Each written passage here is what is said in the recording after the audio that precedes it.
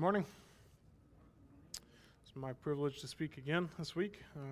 If you have your Bibles, please open up to Mark chapter 5. Seriously, do it. We're starting there today. I'm going to shake things up a little bit. The title of today's sermon is Reproving through Holiness. Our primary text will be Ephesians 5:13 through 14. And as you're turning to Mark 5, I'll read our text from last week and this week. It says, "Take no part in the unfruitful works of darkness, but instead expose them. For it is shameful even to speak of the things they do in secret. But when anything is exposed by the light, it becomes visible. For anything that becomes visible is light. And therefore it says, 'Awake, O sleeper, and arise from the dead, and Christ will shine on you.'" We talked last week about how we are not to be of the world, but we are going to be in it. God is not going to remove us, as we saw in John 17 in the high priestly prayer. We are here in order to be a light. As a great example of that, I wanted to take us to Mark chapter 5. Let's go there and see the story with Jesus. In verse 1 of chapter 5, it says, "They came to the other side of the sea, to the country of the Gerasenes. And when Jesus had stepped out of the boat, immediately there met him out of the tombs a man with an unclean spirit. He lived among the tombs, and no one could bind him anymore, not even with a chain. For he had often been bound with shackles and chains, but he wrenched the chains apart, and he broke the shackles into pieces. No one had the strength to subdue him. Night and day among the tombs and on the mountains, he was always crying out and cutting himself with stones. And when he saw Jesus from afar, he ran and fell down before him. And crying out with a loud voice, he said, 'What have you to do with me, Jesus, Son of the Most High God? I adjure you by God, do not torment me.' For he was saying to him, 'Come out of the man, you unclean spirit.' And Jesus asked him, 'What is your name?' And he replied, 'My name is Legion, for we are many.' And he begged him earnestly not to send him out of the country. Now a great herd of pigs was feeding there on the hillside, and they begged him, saying, 'Send us into the pigs, let us enter them.' And so he gave them permission, and the unclean spirits came out and entered the pigs. And the herd, numbering about 2,000, rushed down the steep bank into the sea and drowned in the sea. The herdsmen fled and told it to the city and in the country. And people came to see what had happened. And they came to Jesus and saw the demon-possessed man, the one who had had the legion, sitting there, clothed and in his right mind. And they were afraid. And those who had seen it described to them what had happened to the demon-possessed man and to the pigs. And they began to beg Jesus to depart from their region. As he was getting into the boat, the man who had been possessed with demons begged him that he might be with him. And he, Jesus, did not permit him, but said to him, 'Go home to your friends and tell them how much the Lord has done for you and how he has had mercy on you.' And he went away and began to proclaim in the Decapolis how much Jesus had done for him, and everyone marveled." And see, this idea of how we are to be in the world but not of it was described obviously beautifully in John 17 in the high priestly prayer. But we see this problem illustrated here in the way that Jesus dealt with this man who lived in the tombs, possessed. See, Jesus exorcised the demons and drove them out of the man, but at the end we see him seated. We see him clothed and in his right mind. Suddenly, he sees that the Lord is getting ready to leave at the request of the people. He's about to enter into a boat, and the man runs after him, expressing a desire, just pleading that he might be able to go with Jesus. But Jesus refuses his request. He says, "No, go back to your hometown." You could hear it this way: go back to the very place that you have suffered so much and where you have lived in this terrible condition. Martin Lloyd-Jones says of this passage, "It sounds preposterous that our Lord should send this man alone and apparently utterly defenseless back to the city and to the place of his former devil possession and misery, not allowing the man to go with him." And when we look at this story, the request that the man has at the end of the story makes sense. It's a very natural desire to want to go with your Savior, right? But Jesus says, "No, go back. You must go back." Even though the man thought to himself, oh, he's going to leave me and the devils will come back again. My only place of safety is to be with this man. Let me go with you. But Christ sends him back. Why? He says, go and tell your friends what God has done for you. Go and witness and testify there. And so he sends him back to witness and testify at home. But he sends him back with a power within him that the man had not yet realized. Guys, this is Christianity. This story is Christianity. We do not go out of the world upon conversion. We do not leave this place. We are still to live in this world. And in the midst of our former surroundings, relationship, and our jobs and our work, we are to live the Christian life where we are. And so we can have fellowship with them without enjoying the things that they're doing. We can maintain contact with them and the God-given hold that we have upon them for their good and for their benefit and for our good and for our benefit. But let us have no fellowship with the unfruitful works of darkness in any shape or form. We must make it plain and clear to them that though we are interested in them as persons and as human beings, and though we may share certain common interests with them, we have no interest whatsoever in that which is sinful and harmful in their lives, and we will not invite it into our lives. They have no knowledge of God, they have no knowledge of themselves, and they have no knowledge of their purpose. They are ignorant to these things. And so we are told to take no part in those, right? We talked about how even the Christian culture, the Christian churches, can be playing with some of these things that we should not play with. About how we can absolutely abhor things and say that we would never dream of participating in them. And that may be true that we would never do it, but it's a lie when we say we never dream because we like to hear about it. And we start to toy with it in our mind. I was reminded this week of a Christian book that kind of did this exact same thing to me in my adolescence. Some of you are familiar with the Every Man series. It was a book called Every Young Man's Battle. It was a book that was designed for young men that helped lead them in fighting pornography and addiction to those things. But that book probably did, both to me and to everyone, more harm than it did good. And Christian books on moral issues are often so explicit that they do as much to spread the problem as to cure it. And the problem with that book is I liked the illustrations that he gave. He gave more detail to a young man than I had ever been able to dream up in a Christian book. We have to be careful with the media that we have, whether it's Christian or not. We have to be careful about what we let into our lives and how we deal with it and why we're reading it. You see, we can give God's diagnosis and solution for sins without portraying every single sordid detail. It's that danger of desensitization that we talked about.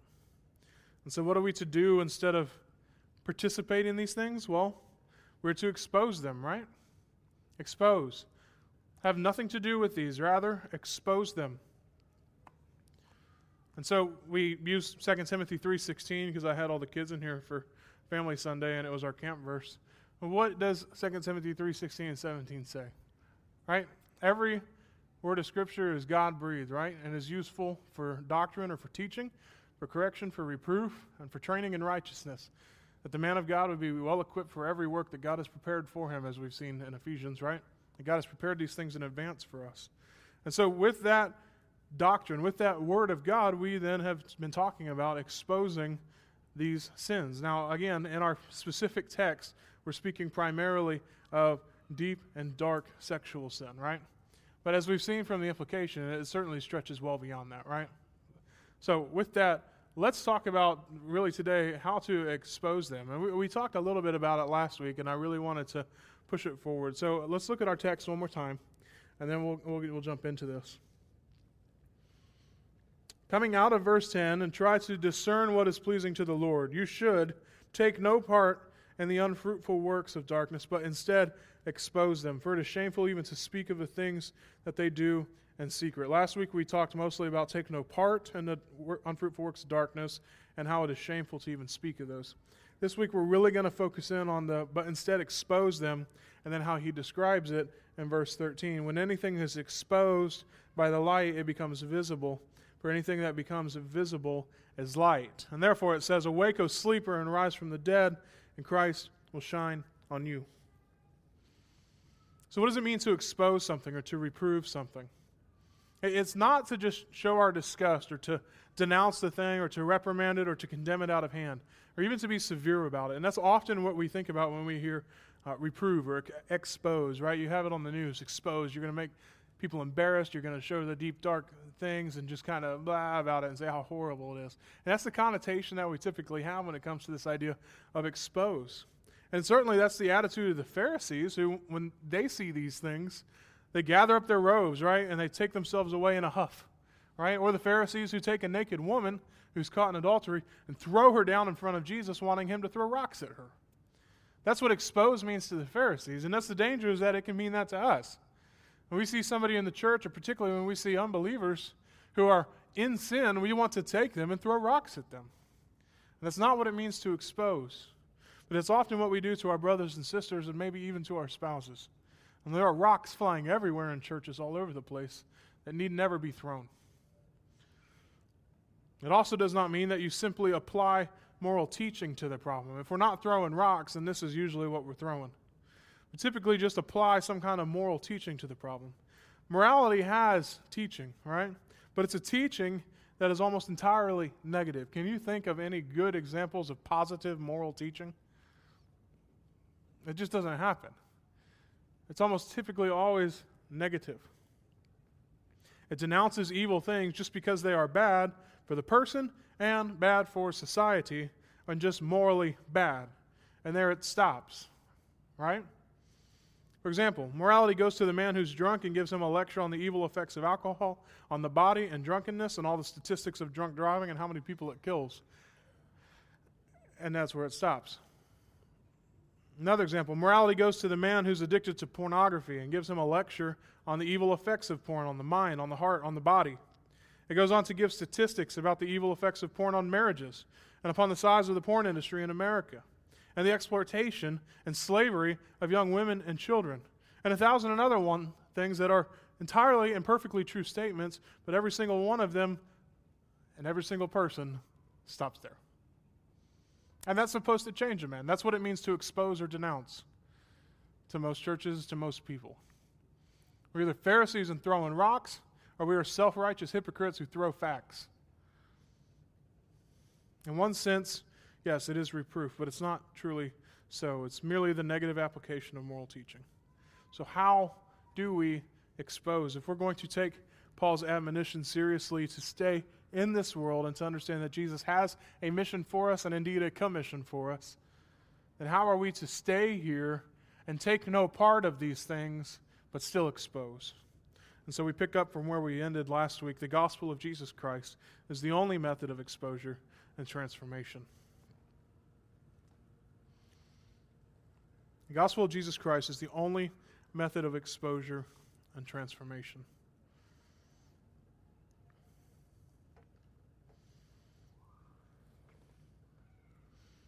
See, when we talked about darkness last week, we had the understanding, and I hope you understand now, that darkness hides the ugly realities of evil, right? That's what we're talking about. It happens in the dark so that it is hidden, and so that it does not have to be seen for what it is. But the light makes them visible. And so evil is then seen for, indeed, what it is, without any possibility of concealment. But understand that light doesn't only expose. It's going to be easy in this idea of talking about exposing and reproving to just simply think about the fact that it's made visible. Because made visible is something entirely different than just able to see when it comes to Scripture. Light doesn't only expose, it transforms. When we talk about the gospel of Jesus Christ being the only method of exposure, it's also transformation. So how can then darkness be light? I mean, it seems to make sense that in order to get rid of more of the darkness in here, then we should not use black carpet or black things. We should use white, right? That will make it brighter in here, right? No, that's not the way that you get rid of darkness. The way that you get rid of darkness is more light. Brighter light. You can get it so bright in here that even the shadows under your chair become illuminated. You can't take darkness and make it light, right? The only way that you can take darkness and make it light is for it to be light, to add light and then transform it. And so that's how the gospel is specifically unique. It can make that curtain a light. It can take a dead person and make them light. 2 Corinthians 4:6, we're going to touch on this twice today. It says, "For God who said, 'Let light shine out of darkness,' has shone in our hearts to give the light of the knowledge of the glory of God in the face of Jesus Christ." The gospel of Jesus Christ and God is that He can take darkness and turn it into light. We were once darkness. We have been made light. And so for us, the real meaning of the word expose or reprove, I'm going to use those interchangeably, is to convince by means of evidence, or to convict by means of giving enlightenment and understanding. I'll read that again. The real meaning of the word expose or reprove is to convince by means of evidence, to convict by means of giving enlightenment or understanding.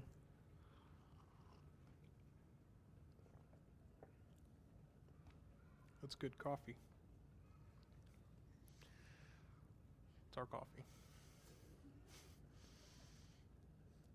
All right, so convince by means of evidence, to convict by means of giving enlightenment or understanding. It means this: we are to throw light, more light upon these things in such a manner that we really convince the person to whom we are speaking of the nature of what he is doing and what it means to his immortal and eternal soul. They are ignorant of God, they are ignorant of self, and they are ignorant of their purpose, or the fact that they have an eternal destiny with the soul.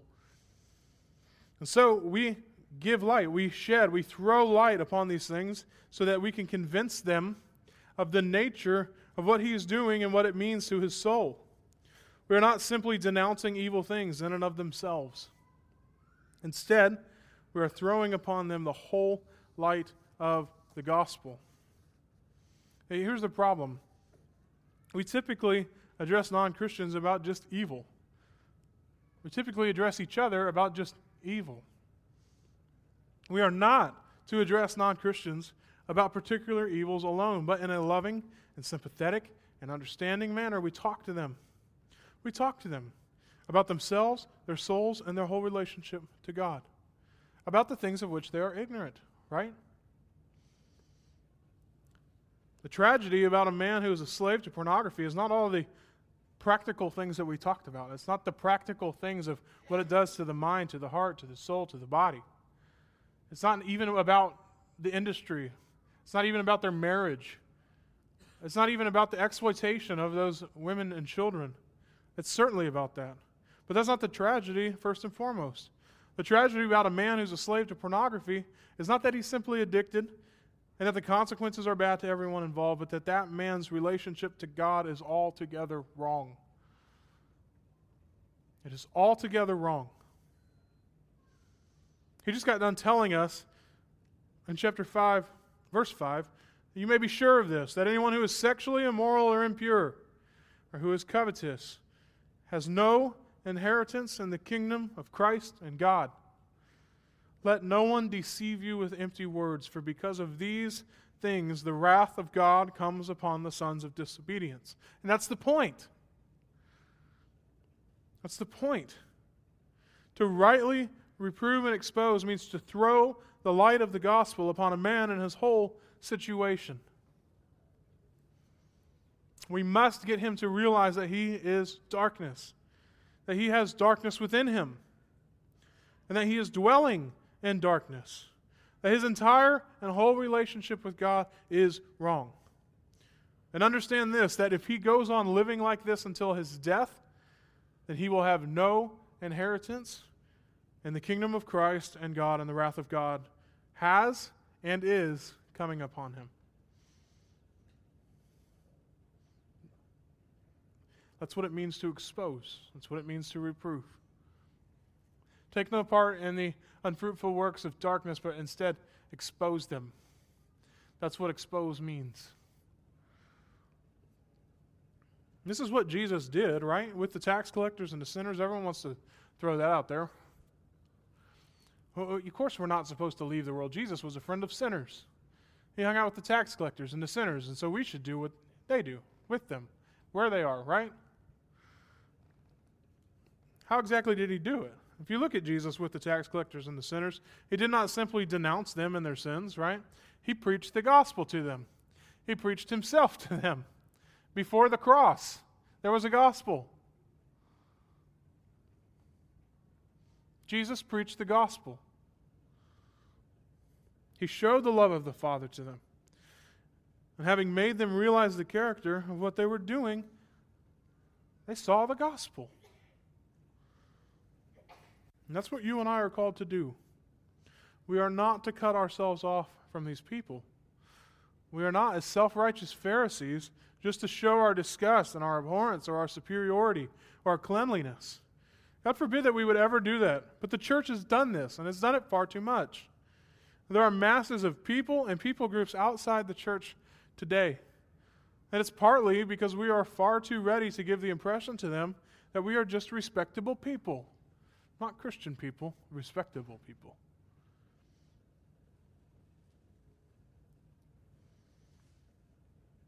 And say, no, we don't do that. I don't do that. I think we do. We do it here, Renovation, we do it. We're tempted by this easily, to just be respectable, good people, and not Christians. We do it in our house gatherings. We do it on Sundays. We do it in DNA. All with each other. Not even the lost people. Us. We do it amongst ourselves. We try to appear respectable, not Christian. Guys, Christians need Jesus. Christians need the gospel. If we can't appear vulnerable to each other, if we can't show each other who we really are, then what gospel work are we doing? As a house gathering leader, and I know the other house gathering leaders feel this way, it's hard to facilitate a conversation, particularly one that is based on the gospel, when there is no need. I'm not saying if you're not talking that you have to talk. Yes, that's a part of it. That's not going to solve it. You can say all the great things that you want to during house gathering. But if you are not presenting and exposing yourself, the darkness that's in you, then there's no room for the gospel. You're already saved in your self-righteousness. We have to be vulnerable with each other. There's no point in coming together for an hour of dinner and fun talk and then sit there and review a sermon that we don't need. But that's the danger, is that we appear respectable to each other. You need Jesus. I need Jesus. We need the gospel. So how do we use the gospel? Well, we, as Jesus, are to reprove, to expose, by talking the gospel to people. Not preaching, talk the gospel. They will know that we are different, that maybe even we once took part in certain things. But as he says in the bumper, we no longer do. We no longer do. Can it be said of you that you once were and that you are no longer? A respectable person is going to say, no, I never even did all that. That's a tendency. We want to hide our past. We want to hide our shame. I'm not saying that we need to flaunt it, but we do need to own it. And let that be the reason of why we needed the gospel, why we needed to be saved. And understand that the put off, put on thing is still happening. Some of those things may still be on us. Put it off. Put it off together. Need the gospel together. Our business, our commission as Christians, as believers, as church people, as sons of the living God, is to let them know about the change that has come to us, that we were once darkness, walking in what? The sins of this world, our desires, our passions at war within us. But now we are no longer, we are light. And so we are to give them glimpses of a better life, a purer, a cleaner way of life. A life that's so much more enjoyable. I think the tragedy is that they think that our life is miserable and unhappy, and at best, boring. And we can't blame them for thinking that way. You see, if we look miserable and gloomy, if as a group of people we can't have a bit of joy, then yeah, they're going to think that all we do is give up everything and hate good things. It's because we do not show the joy of the Lord and the joy of salvation that they get this wrong notion of Christianity. That's not who and what we are. We are supposed to reprove them by showing that Christianity means a life of enjoyment, a life of happiness, a life of peace. And yes, happiness. You should be happy in the Lord. Your joy is found in Him, leading you to happiness and a life of peace. Christians, we get greater enjoyment here than they have ever known, or more than we ourselves ever knew before, particularly when we lived as they did. Our joy, our happiness, the reason that we should be a light is found back in Ephesians. Flip over 2 pages. Ephesians chapter 1, verse 3. Blessed be the God and Father of our Lord Jesus Christ, who has blessed us in Christ with every spiritual blessing in the heavenly places, even as He chose us in Him before the foundation of the world, that we should be holy and blameless before Him. Because in love He predestined us for adoption as sons through Jesus Christ, according to the purpose of His will, to the praise of His glorious grace, with which He has blessed us in the Beloved. In Him we have redemption through His blood, the forgiveness of our trespasses, according to the riches of His grace, of which He has lavished upon us, in all wisdom and insight, making known to us the mystery of His will, according to His purpose, which He set forth in Christ as a plan for the fullness of time, to unite all things in Him, things in heaven and things on earth. And in Him we have obtained an inheritance, having been predestined according to the purpose of Him who works all things according to the counsel of His will, so that we who were the first to hope in Christ might be to the praise of His glory. And in Him you also, when you heard the word of truth, the gospel of your salvation, and believed in Him, were sealed with the promised Holy Spirit, who is the guarantee of our inheritance, until we acquire possession of it, to the praise of His glory.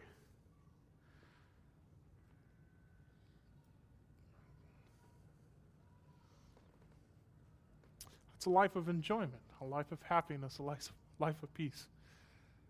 Everything that we could possibly need has been provided for us. Any enemy that could possibly rise against us has been defeated. We are loved and adopted sons and daughters of God the Father. Enjoyment, happiness, peace. It's found right here, and it's everything that Paul has been kind of throwing on top of us. And when we get here in chapter 5, and we're supposed to walk in light, this is the light. We've been united with Christ.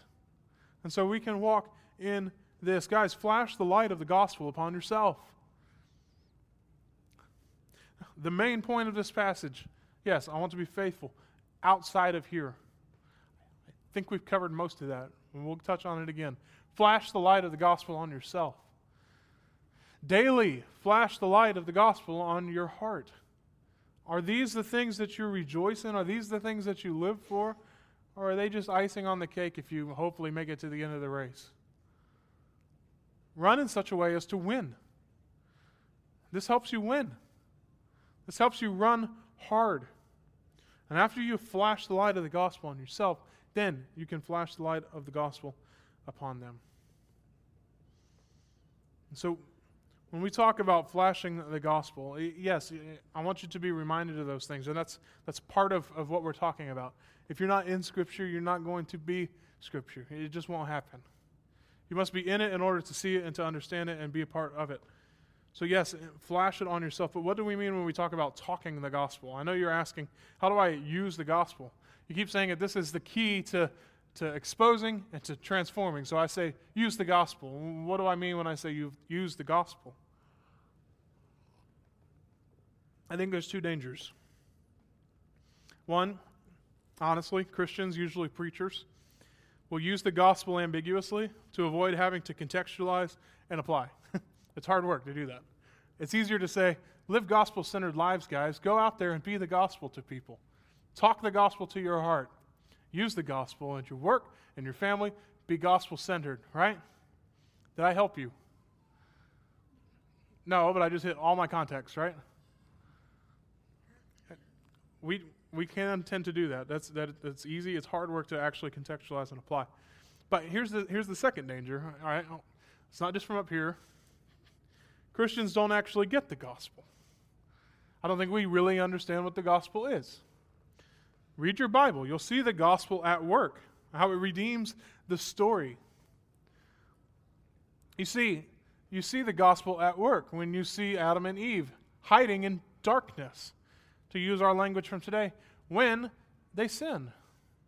God comes looking for them, and what do? They cover themselves and they hide. How does the gospel redeem that? He kills an animal, clothes them, gives them a promise of redemption. What were their concerns? Broken fellowship, shame, sin, death. All of these concerns that they had that caused them to hide, lest it be exposed. God comes and exposes those concerns and offers the remedy for them. As you read Scripture, you begin to see that pattern. You see that pattern with David and Nathan. David's concerned. He wants to hide his sin. He goes so far as to hide his sin and kill a man in order to hide it. And what does Nathan do? Nathan goes to David when he's in his throne room, secluded and hiding. And he says, "You are that man." And he exposes the concern, and what does he do? There are consequences, guys. There's consequences to all these things. But he offers hope and he offers redemption. And as you read through the Scriptures, you begin to see the gospel at work as people talk the gospel to each other. In the Old Testament, before Christ came, before Calvary, before the resurrection. It's the story of Scripture. It's the story of people's lives. When we talk about talking the gospel to people, we're saying, how does it redeem the story?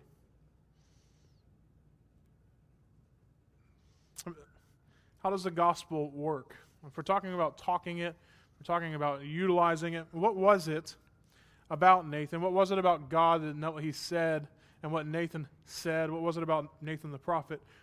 What was it about that made it effective, that made it work? I know you want like the practical how-to here. This is the meat and bones of it, okay? Why did the tax collectors and sinners draw near to Jesus? We already talked about how he was with them. Why did they let him? What drew them nearer to Jesus? Why did they even listen to him? How did he flash the gospel, talk the gospel, how did he make darkness light? He continued to have contact and conversation with unbelievers. And he had a desire, as we must, to make them begin to feel that they are missing something tremendous. Jesus was with these people, and he began to make them feel like they are missing out on something enormous. So why did they draw near to him? He was absolute purity and holiness, and he was still a magnet on them, and they drew near to him. There's something attractive about holiness. There's something attractive about holiness. It makes us, at the same time of being attracted to it, it makes us feel unworthy and unclean when we look at it. It makes us see the things that we are doing in a way that negative or moral teaching never does and never could do. It shows us our need. And at the very same time it shows us our need, it offers us a glimpse of something that's so wonderfully different from our past, so much better, so much wonderful than anything that we could possibly know. Holiness ought to be attractive. It ought to be loving. It ought to be enticing. It ought to be charming. It ought to draw people in. Holiness does not just make people run. It draws people in. People were drawn to Jesus. Our culture is going to tell you it's just because he was loving or even compassionate. Yes, we need to be loving and compassionate. Love is the foundation for all of these things. Love is the foundation for you going. But love is not what is attractive. Holiness is what is attractive. The love compelled him to go. The holiness is what compelled them to come. That is what is meant by reproving. And that is what it means for us to make darkness light. That's how we are to expose. Holiness is what exposes and transforms darkness.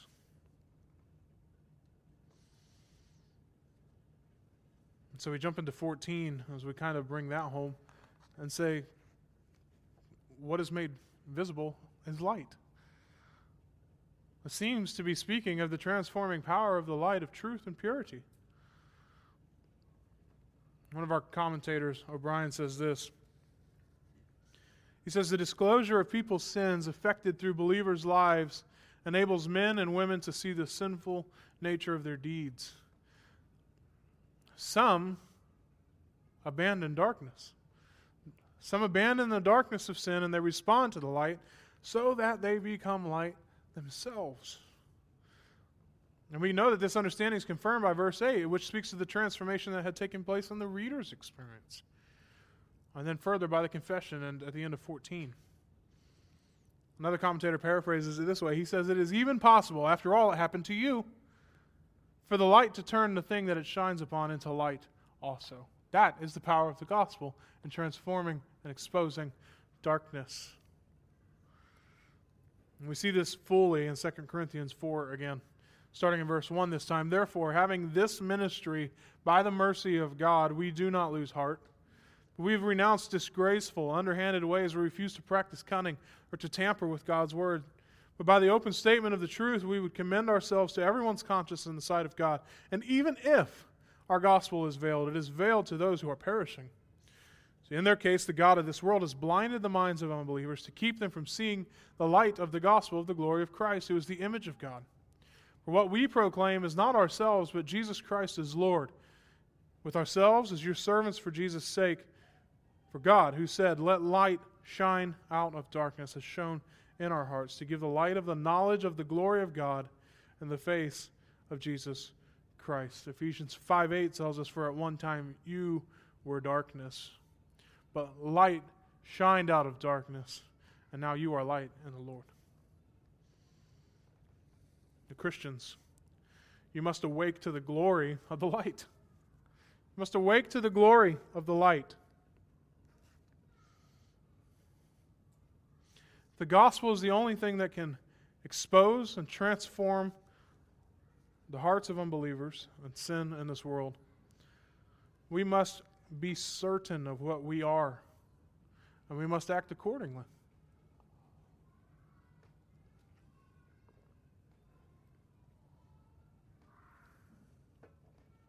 We must awake to the glory of the light.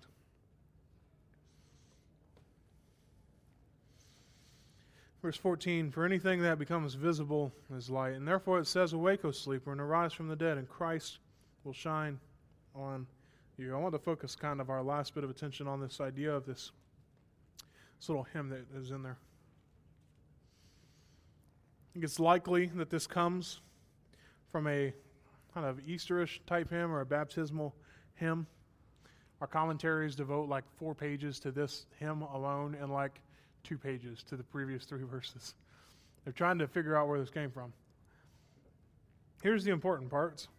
It says what it says, and Paul seems to address it as if it has the force of Scripture, and he's using it in his argument. So for us, it's Scripture. That's how we handle it. That's how we'll deal with it today. I don't know where this specifically comes. Most people seem to think that it's kind of an amalgamation of several different things. But I think what it is they're combining passages on the resurrection and light, such as Isaiah 26:19, very likely, I think, Isaiah 60, verse 1, and maybe even Jonah 1:6. The point is this, these words are probably a hymn or an early confession that was used at baptism. You can think of this as like a phrase of like the Westminster Confession for us.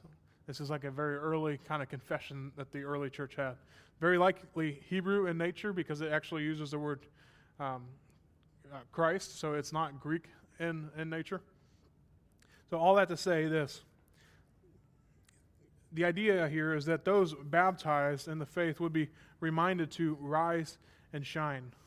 Paul says, awake, O sleeper, and arise from the dead, and Christ will shine on you. You see some of the Hebrew parallelism then. Awake, O sleeper, arise, dead, right? It's a beautiful, short little passage here. It's just a call to action. It's kind of a call to further life as a believer. Awake, O sleeper, and arise from the dead, and Christ will shine on you. Understand this is a description of conversion. It's kind of explaining the statement that everything is illuminated by light, and everything that is illuminated is light. Paul's logic basically runs like this. The lines of this well-known liturgy tell us that unbelievers should awake to the truth of the gospel and rise from their former lives of sin. And if they do this, Christ will shine his powerful light on them. This is how we know that every unbeliever illuminated by the gospel is transformed into light. Kind of what we talk about when we talk about irresistible grace. When the light of a believer is shined onto an unbeliever and they begin to exhibit light, they are light. Paul's giving a call at the end of this discussion on the wrath of God and these sins that need to be exposed. We have a short call of awake, O sleeper, to those that are lost. Arise from the dead. Be saved. And the light of Christ will shine upon you. And so Paul's saying that these unbelievers should awake to the truth of the gospel. They should rise from their former lives of sin. When they do this, Christ will shine his powerful light on them. And this is how we know that every unbeliever illuminated by the gospel, they are now light, is transformed into light. When they are illuminated, they become light. They were darkness, they are now light. And Paul is clearly speaking of more than simply shaming people by revealing their hidden sins. The exposure of their unfruitful deeds of darkness can lead to their conversion. The reason we expose is not simply to say, look, there's darkness. But it's to say, darkness, become light. Sounds like creation to me. And now it's a new creation.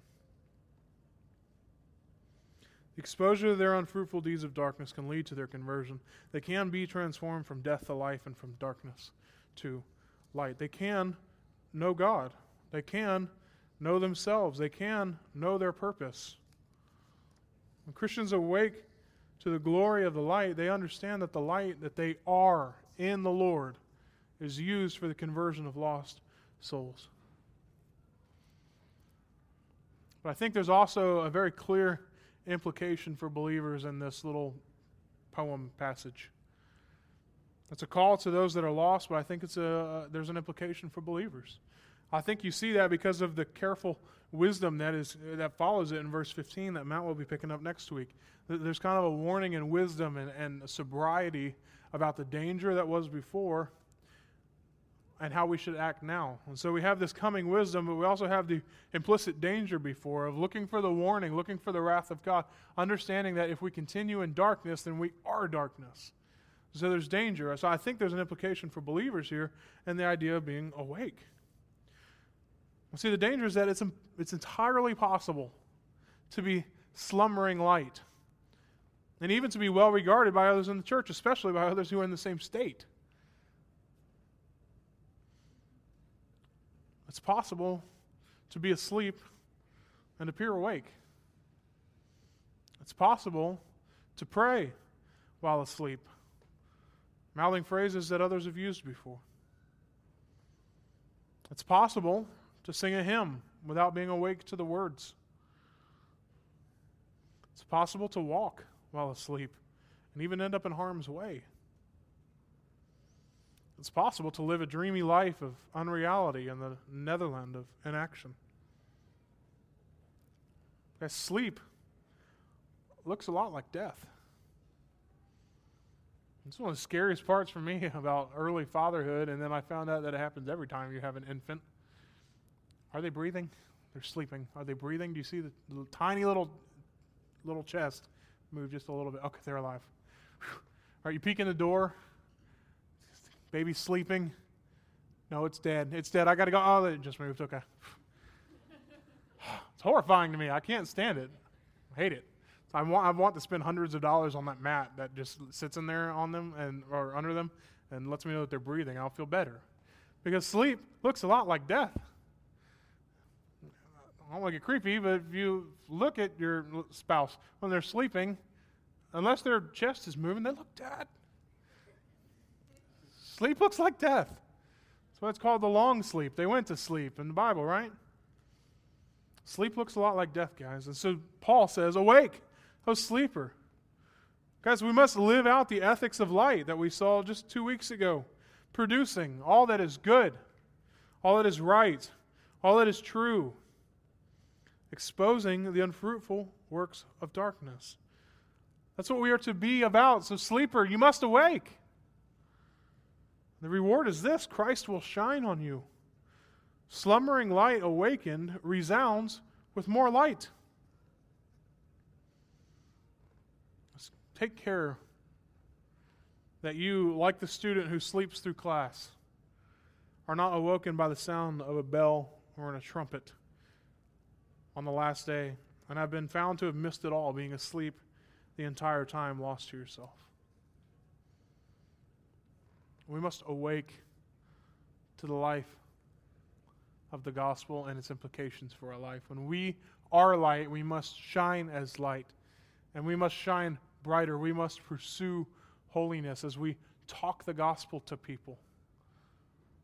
We shine light on ourselves so that we shine light on others. As we become brighter, the gospel shines brighter. And we only do that by appropriating the gospel ourselves.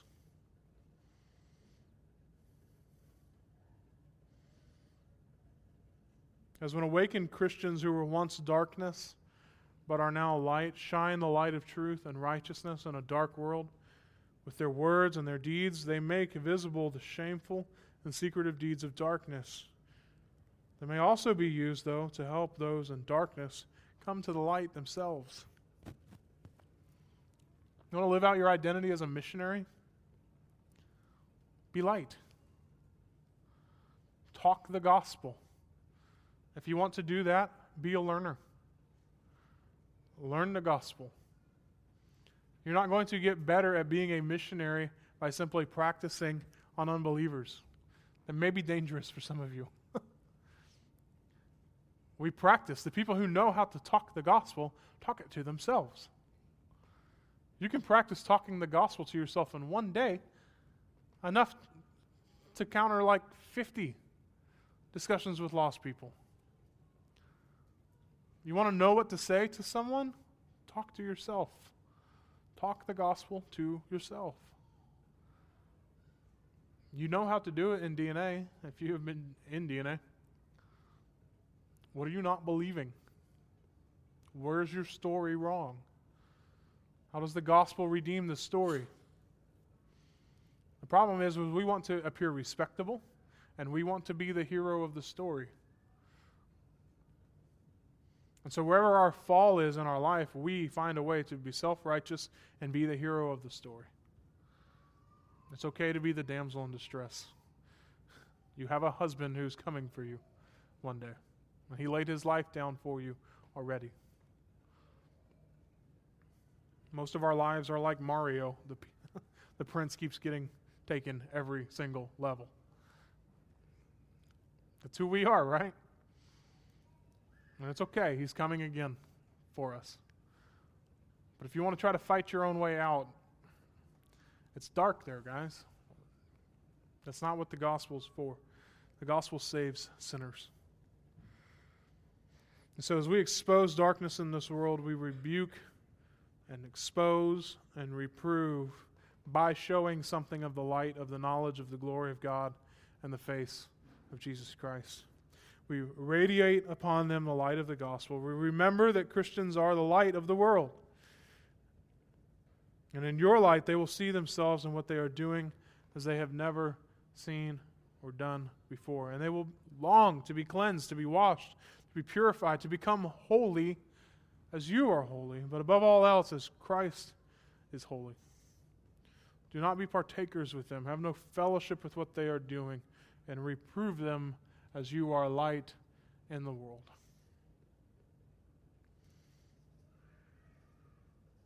I'm going to pray and celebrate.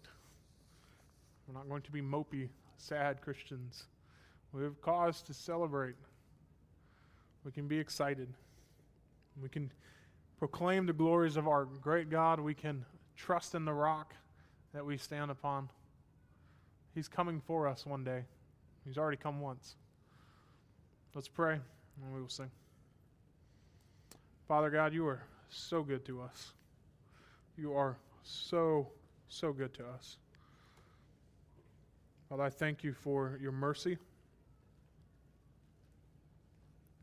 I thank you for the grace that you have on us to expose sin. Father, we know that you could have left us here, and there was nothing to stop you from destroying this planet again. And Father, despite all the evil that's in our world right now, and as we are more and more exposed to it, we should remember that you have cleansed the earth once already, and you have not yet done so again. We know that things could get worse. We know that it's your mercy and your grace that restrains them. And Father, we know that it ultimately points to our need for you. When we see it so easily in the world around us, Father, I pray that you would help us see it in ourselves. And Father, as we talked about so much last week of exposing the darkness in our own heart and understanding what it means to not participate with it, that we would see that the only answer is light. And Father, that we would love the light and that we would love you because you are light. And Father, let us not be like it was, Jesus said, that they loved darkness. And Father, we don't want to love darkness. We want to love you. Help us see that we need you. Instead of throwing rocks or instead of throwing our moral judgments, Father, let us bask in your holiness as we pursue holiness and repentance and faith. Father, I pray that we would believe rightly who you are. It would help us be and see light more clearly. Father, we love you and we pray all these things in Jesus' name. Amen.